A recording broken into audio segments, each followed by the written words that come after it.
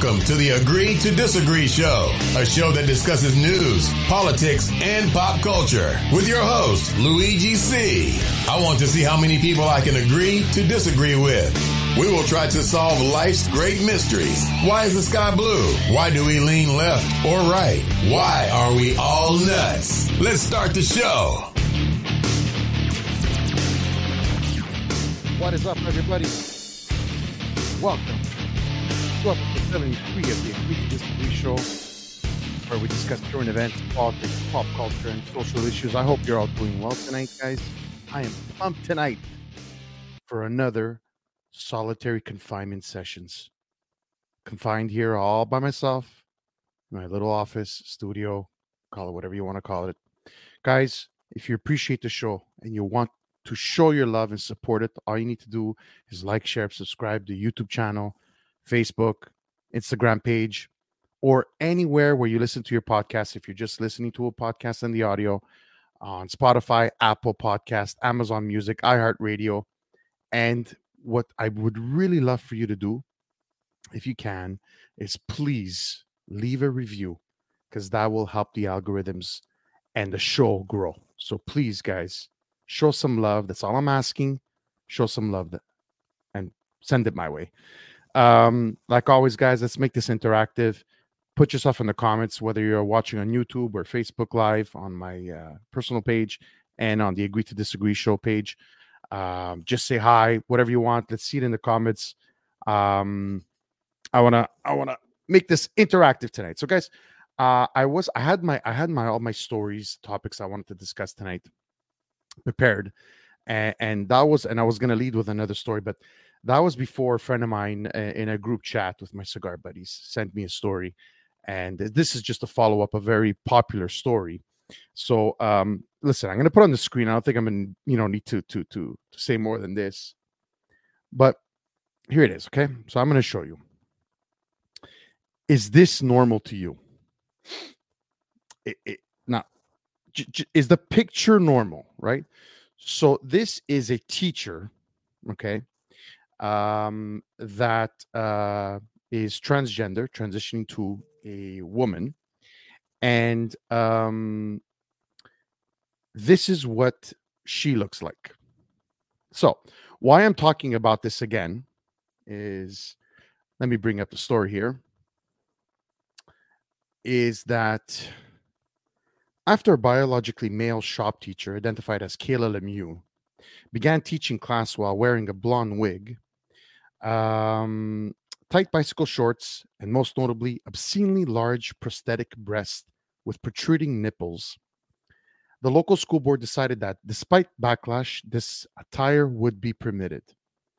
It is important to recognize the impact that dress code policies can have on members of the transgender community, said the report from the Halton District School Board.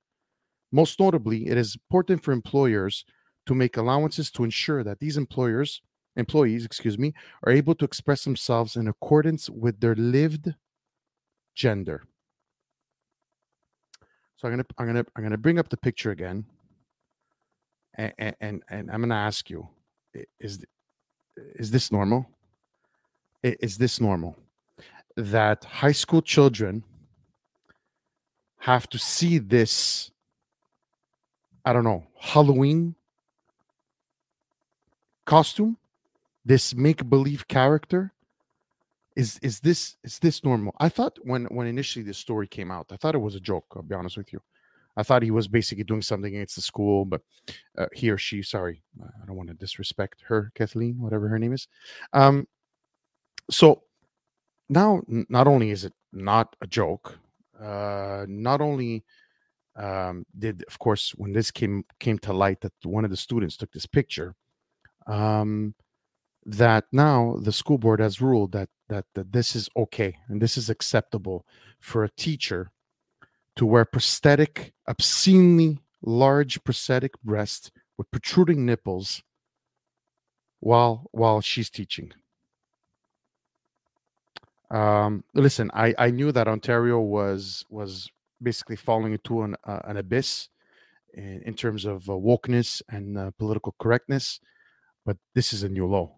At what point? I mean, our kids now have to pay the price for society's, I don't know, mental illness. Honestly, is the, now this one thing. I mean, I understand that the gender dysphoria is dysphoria. Excuse me, is a real thing. But now we're going to take it to this level. We're going to take it to this level. I mean, look at it. I mean, and look at the picture. The saw is literally right next to the breast. So, I mean, come on, guys, come on. Where are we going? Where are we going? Like, what is like what is next? What levels of depravity are we going to reach? Because because the school board is afraid of standing up to this individual, and that this individual's right supersedes the right of these children not to see this. I don't even know what to call it. So one individual's right to display their living gender, or the whatever they call it. What did they say in the article? Let's see. What did they say again? Lived gender. Lived gender. So in accordance with their lived gender.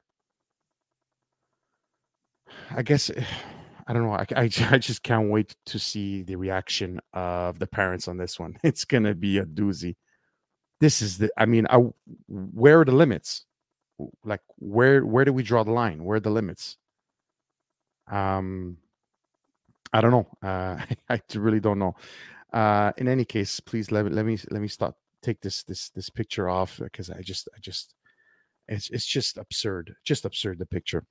All right, so we'll move on to the second story tonight that I wanted to cover. That was wasn't even a story. So I have some interesting topics tonight. So a story out of Alberta, where the Court of Appeal of Alberta dismisses unvaccinated woman's case for organ donation.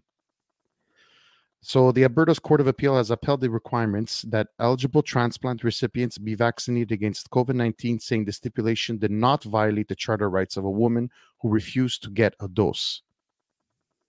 Annette Lewis filed a legal challenge against Alberta Health Services, doctors, and hospital earlier this year after she was unable to get a life-saving organ transplant due to her unwillingness to be vaccinated. The ruling stated, being vaccinated against COVID-19 is a necessary component of proper medical care for individuals, including Mrs. Lewis, who are seeking an organ transplant, the Court of Appeal ruled Tuesday.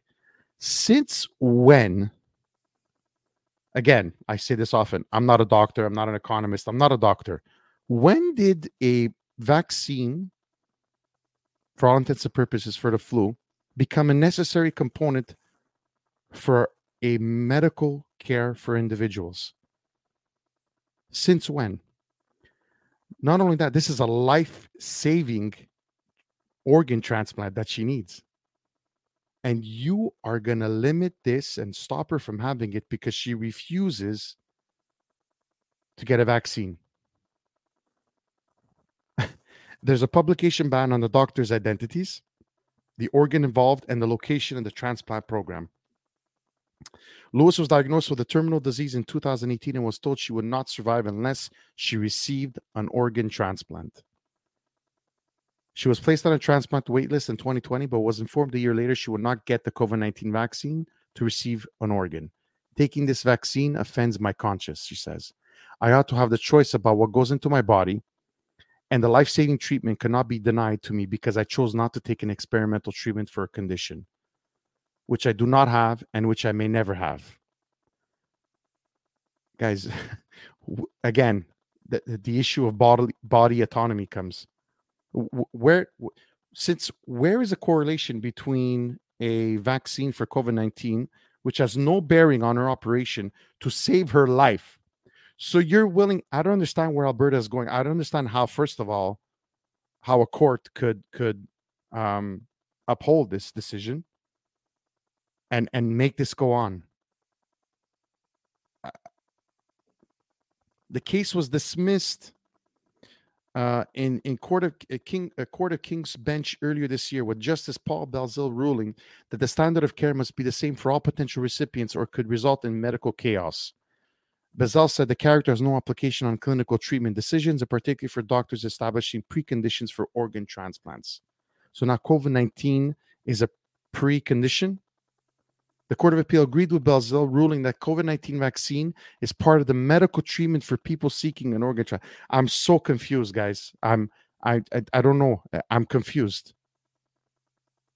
The ruling said that Lewis's charter rights were not breached. She can refuse the vaccine, the ruling said, but there are no consequences with that decision. There are consequences with that decisions. A patient's decisions can result in serious risk or consequences, including death, but those are not caused by the healthcare providers, the ruling said.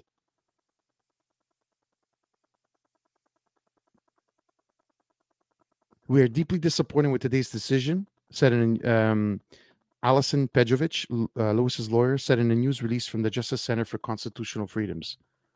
Mrs. Lewis has fought against this discriminatory policy, not only for herself, but for all transplant candidates who are similarly being discriminated against.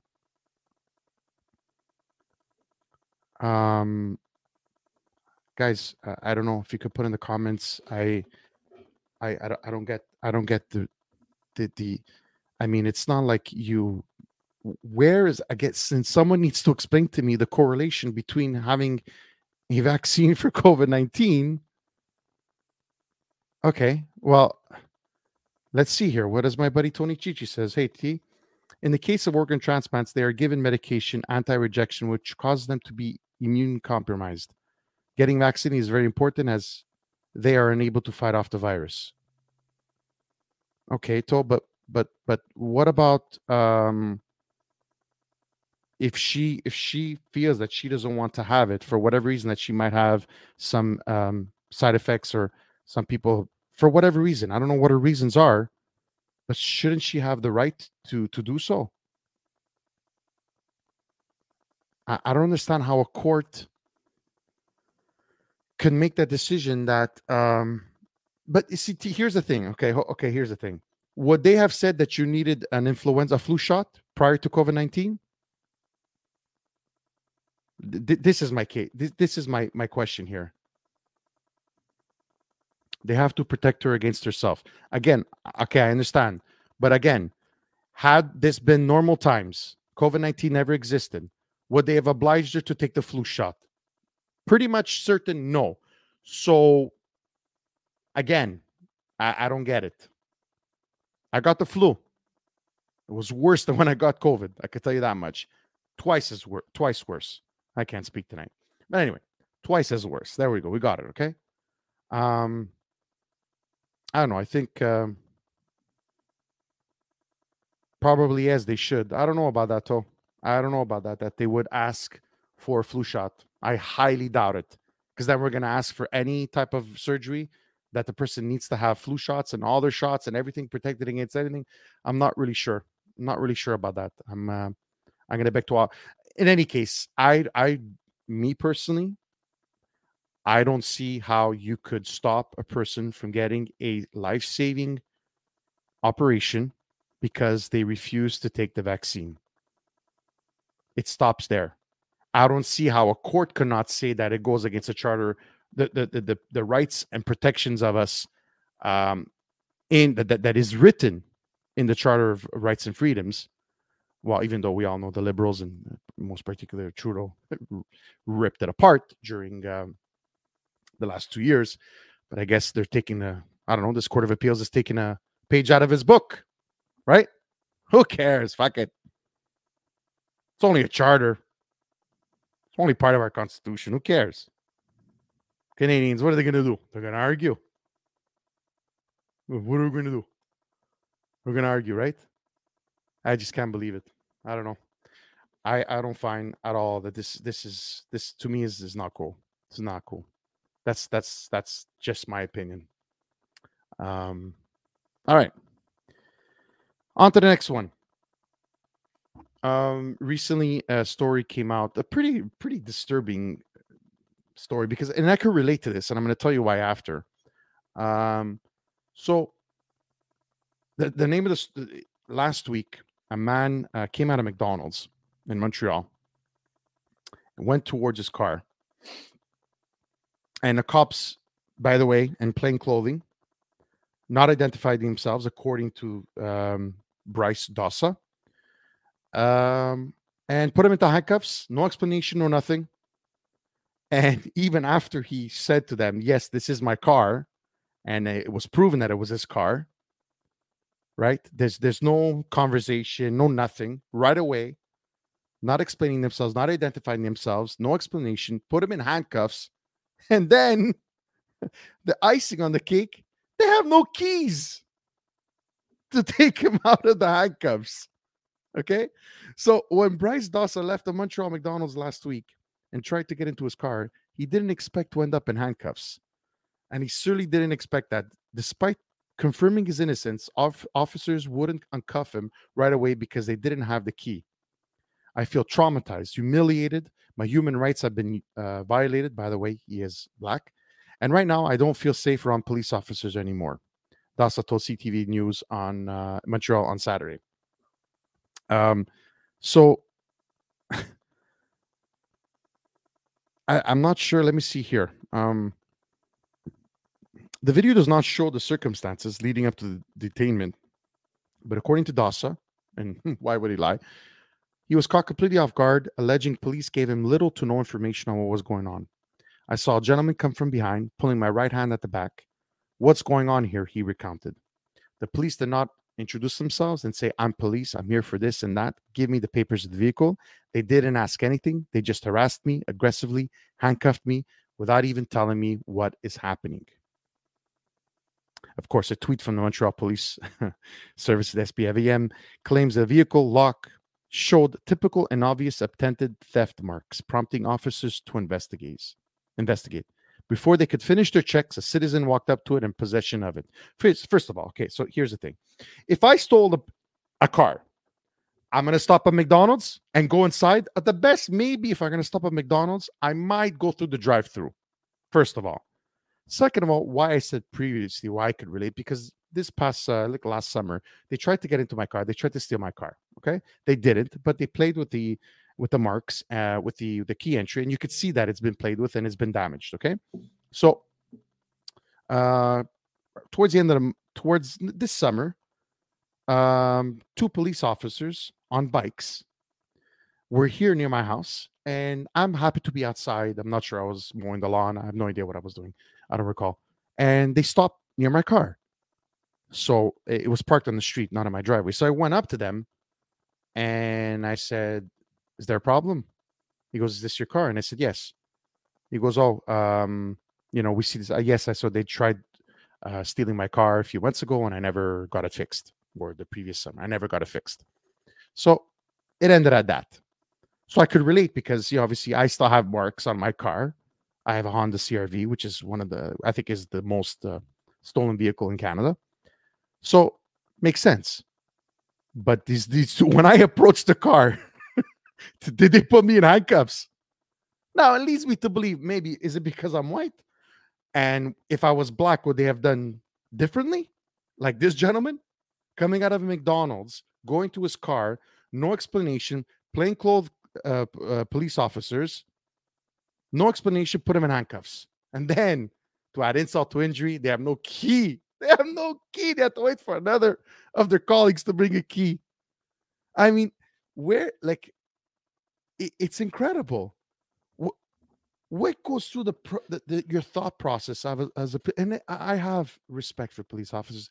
I've had friends that are police officers. I've had a police officer on my podcast. But come on, man. Come on.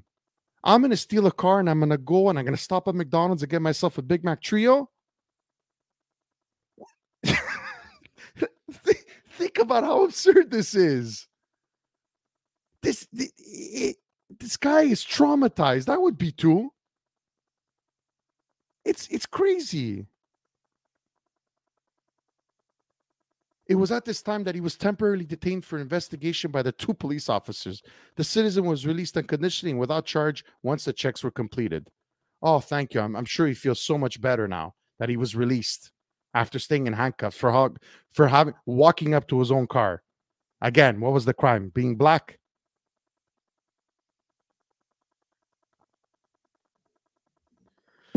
Oof. But there's no racism in Montreal. Doesn't exist, according to our premier in Quebec. Monsieur Legault, there's no racism. Leave it up to Tony. Bro, you're looking buff, by the way. You're working out. I wish, though. Maybe the camera is being flattering on me tonight, or it's this tight shirt. All right. Here we go. Incredible. This is what's going on, guys. Next story. Opposition growing to Trudeau's dangerous censorship bill. So last week, a letter from over 40,000 Canadian content creators urged senators to reject Bill C-11 in its current form, sounding the alarm on what they say is a very dangerous piece of legislation. No kidding. And in the latest bullshit law and stupidity that the Liberals and my good friend Justin Trudeau is, of course, Bill C-11. Let's control their minds. Let's control what they see. Let's control what they watch. Let's control what they listen to. So one of my favorite characters, this guy looks like something out of a make-believe book. Our heritage minister, Pablo Rodriguez. The government's point person on C-11 has claimed his legislation is designed to support Canadian content creators. Someone like me. Oh, I can't wait. Saying it will help me make sure that our cultural sector works for Canadians and supports the next generation of artists and creators. He should have asked content creators before making that claim. In a letter sent to everybody, to every member of the Senate, Digital First Canada, a group representing tens of thousands of small Canadian content creators, warned Bill C-11 could kill the careers of very artists that Trudeau government claims it wants to help. Because remember, right, it's never really, when a bill is something like this so controversial, it's never really, you're gonna hide it, right? It's like a pig, you could put makeup on a pig, right, and put out a dress on this pig, and it's still a pig. So basically, what they're trying to do here is hide C-11. It's basically just a censorship bill, but they're saying that it's to protect Canadian content creators. So here we go. Right now, our livelihoods are at risk, reads the letter, and it notes the government rammed Bill C-11 through the House of Commons without any room for debate or amendments. Why would they do that? The Liberals don't believe in debate and discussions. Earlier this year, over 40,000 creators and users raised their voices in the House, and through letters to defend our digital businesses against these changes, we were ignored. Isn't that the specialty of the Liberals? Ignore everybody. Ignore. I don't care. I do what I want. So much for having the backs of Canadian artists. Major companies like Google and YouTube have also come out forcefully against Bill C-11, warning that Canadian consumers will be force-fed government-approved content. there's right. We're pushing Canadian content. We're pushing Canadian content, but government-approved content. Google partnering with Open Media notes Canadians' favorite content could be systematically downranked in favor of content the CRTC deems Canadian enough, according to their wildly outdated 1980s era criteria. I love that. Think about that. So you're going to have the government decide what is Canadian enough in the name of pushing and protecting Canadian content. It's bullshit. It's bullshit. Remember what our prime minister said, right? Free speech has a limit. You can't even hurt feelings anymore. So now you're going to have the CRTC that basically reports to the prime minister and the Liberals controlling content creation on the internet. Could you fucking imagine what that would look like? There, I said fucking, I'd probably be thrown off. CRTC, this animal, agreed to disagree, show swore. YouTube is issuing a similar message. If Bill C-11 is put into practice, this means that when viewers come to YouTube homepage, they're served content that is that a Canadian government regulator has prioritized, rather than content they are interested in. YouTube's chief product officer wrote in a recent blog post. Guys, do you understand? I'm laughing, but this is not funny. Do you realize how dangerous this is? Do you realize they're going into... first of all, they're stopping how we could think. They're stopping us from protesting. I don't give a shit what you think about the Freedom Convoy, right? They stopped us from there. Emergency Act, yeah. Anyway, you know how I feel about that. Now, the control, free speech, can't say what you want, because if you're hurting someone's feelings, you can't say it anymore. Now they want to control the content that we see, and they're hiding it, saying that they're going to push Canadian content. At the end of the day, guys, do you want the CRTC? Do you want the CRTC to control what we could watch and what is out there for them to watch? Think about how dangerous this is, guys. And this is, I don't know how long this list is. This is, again, the Liberal government. Initial concerns about BC 11 also remain. If government bureaucrats get to choose what content to push on Canadians, there's a genuine risk the government will be tempted to use its filtering powers to silence its critics. Now, this is phase 2 in their plan. Phase 1 was giving $1.something billion to over 100-something news outlets across Canada that were bankrupt, including the CBC, that, by the way, during COVID gave a couple, $12, $15 million in bonuses. Okay, so you're bankrupt. You need a bailout from the government, and they're going to give you this money. And you're telling me that you're going to talk about this bad about the same company or critique the company, the government that's giving you this money. Now this is phase 2. Now they could actually control the content. Anybody that speaks poorly or negatively against the government, they give themselves the power to play with this. Guys, this is China. This is communism. This is communism. He's always said that he loves China and that he loves the dictatorship. Guys, it's happening before our own eyes. And you know what? Oh my God. When I'm online and I see comments and luckily it's the very small minority that actually protect this clown that we have a prime minister. They protect him. Any bill that has the C word in it, censorship, no. Gone. No, there's no censorship, guys. I'm sorry. Are you guys? I don't understand if you understand. If you anybody watching this or listening to this after as a podcast, do you understand how dangerous this is? How slippery that slope is? He wants to control what we watch, guys. For all intents and purposes, we are already a communist country if we allow this to go through. My only prayer is that the Senate shuts this down or makes them completely modify it to a more, I don't know, acceptable version. That's all I could hope for. Anyway, I'm gonna start taking some Chinese lessons.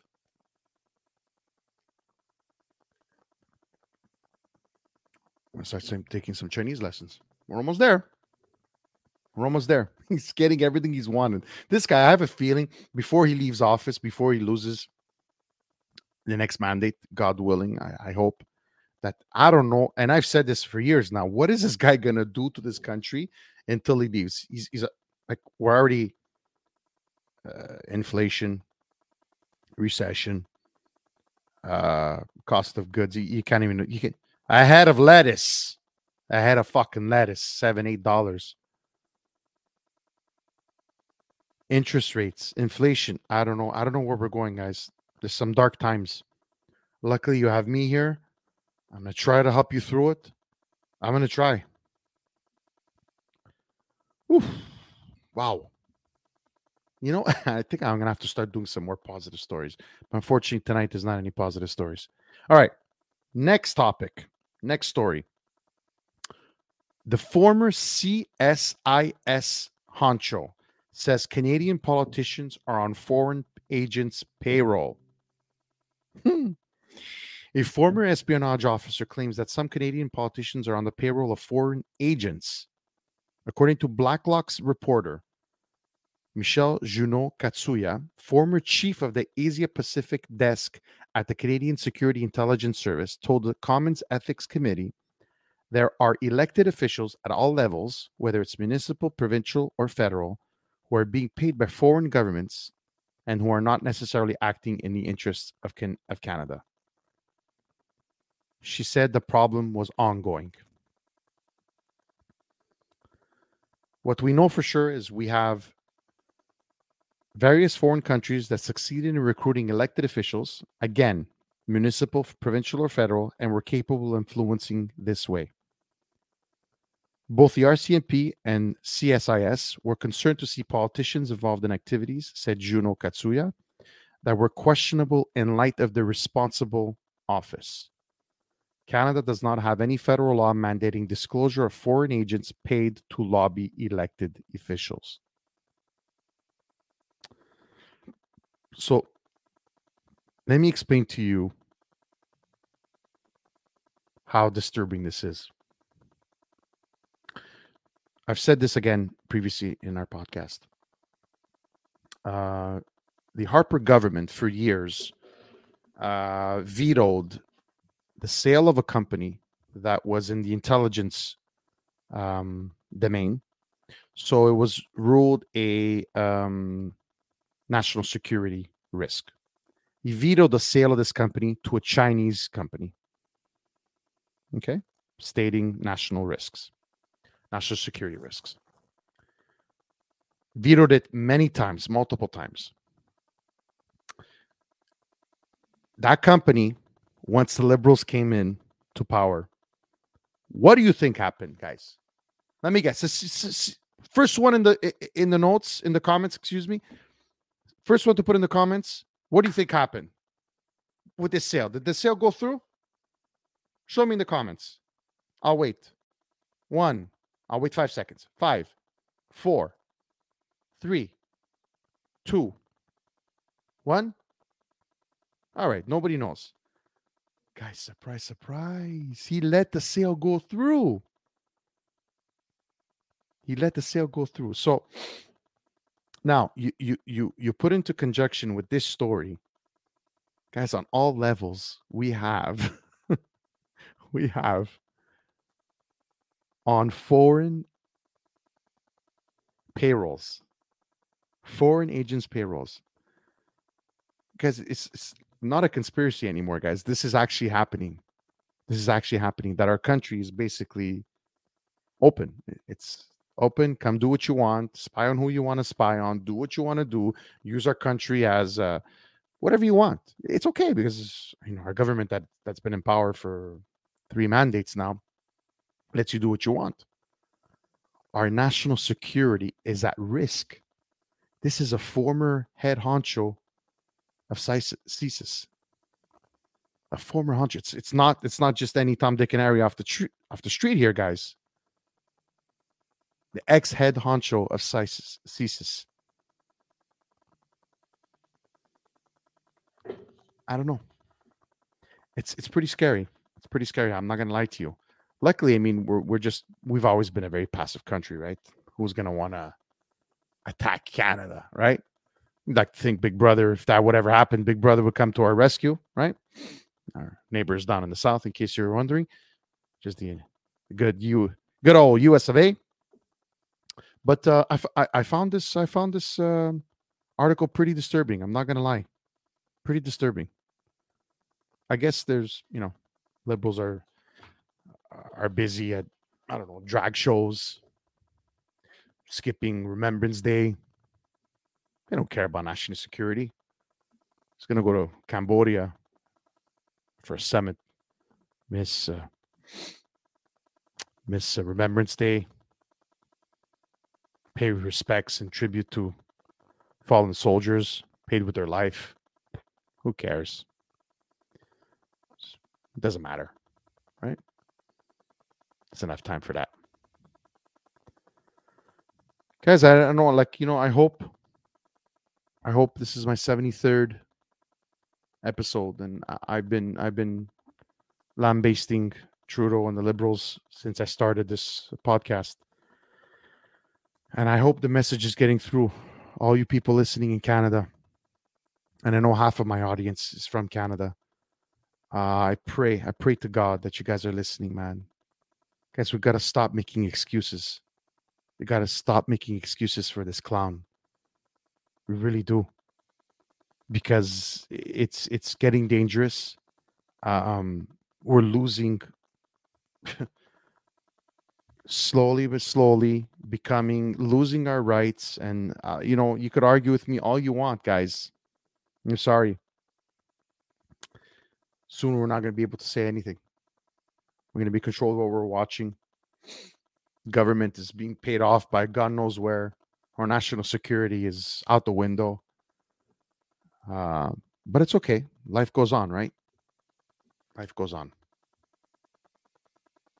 Guys, my last one is I found this funny. It's not my like I was right moment. Not even. No, I'm not gonna, honestly. But the title of this one was Sweden Wins. The country that refused lockdown and kept schools open has the lowest pandemic mortality rate in the world. Amazing, eh? Amazing. So, yeah. So I don't know how many countries were part of this. Quite.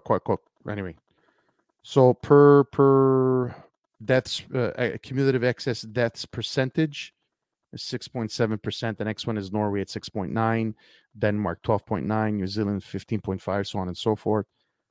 Canada is where? Pretty much in the middle of the pack. I thought I saw Canada 29.2. Okay. It's a good thing we had curfews and lockdowns, eh? Really protected us. Hey, that worked out well. Thank God. So happy that they locked us down. Curfew, especially in Quebec, eh? Oof. COVID was nasty after 9 p.m. It was really nasty. So this report done by a leading... hold on one second. I'm going to try to go find the story here. And I'm going to try to... one of the leading epidemiologists, excuse me, I probably massacred that, said, the analysis, my analysis of each country leads me to three main conclusions. This is great. Listen to this. First, COVID exists and is deadly for some. This is evident given the very strong and consistent correlations between weekly excess deaths and weekly reported COVID deaths. I think it is also important to accept this fact given that there is very little resistance now to the assertion that COVID was manufactured in a biolab. Those responsible for making it are responsible for the millions of deaths it has caused. Ooh, interesting.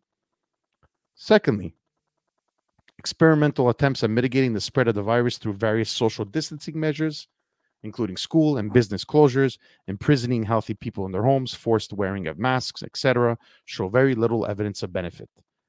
Any spacious evidence from prison islands, Australia and New Zealand, is ultimately proven futile as predicted by the world's two best epidemiologists, Geisick and Tegnell. The harms of these interventions are also apparent in the ultimate excess deaths numbers. Those responsible for implementing them should be held accountable for the deaths they have caused. Ouch.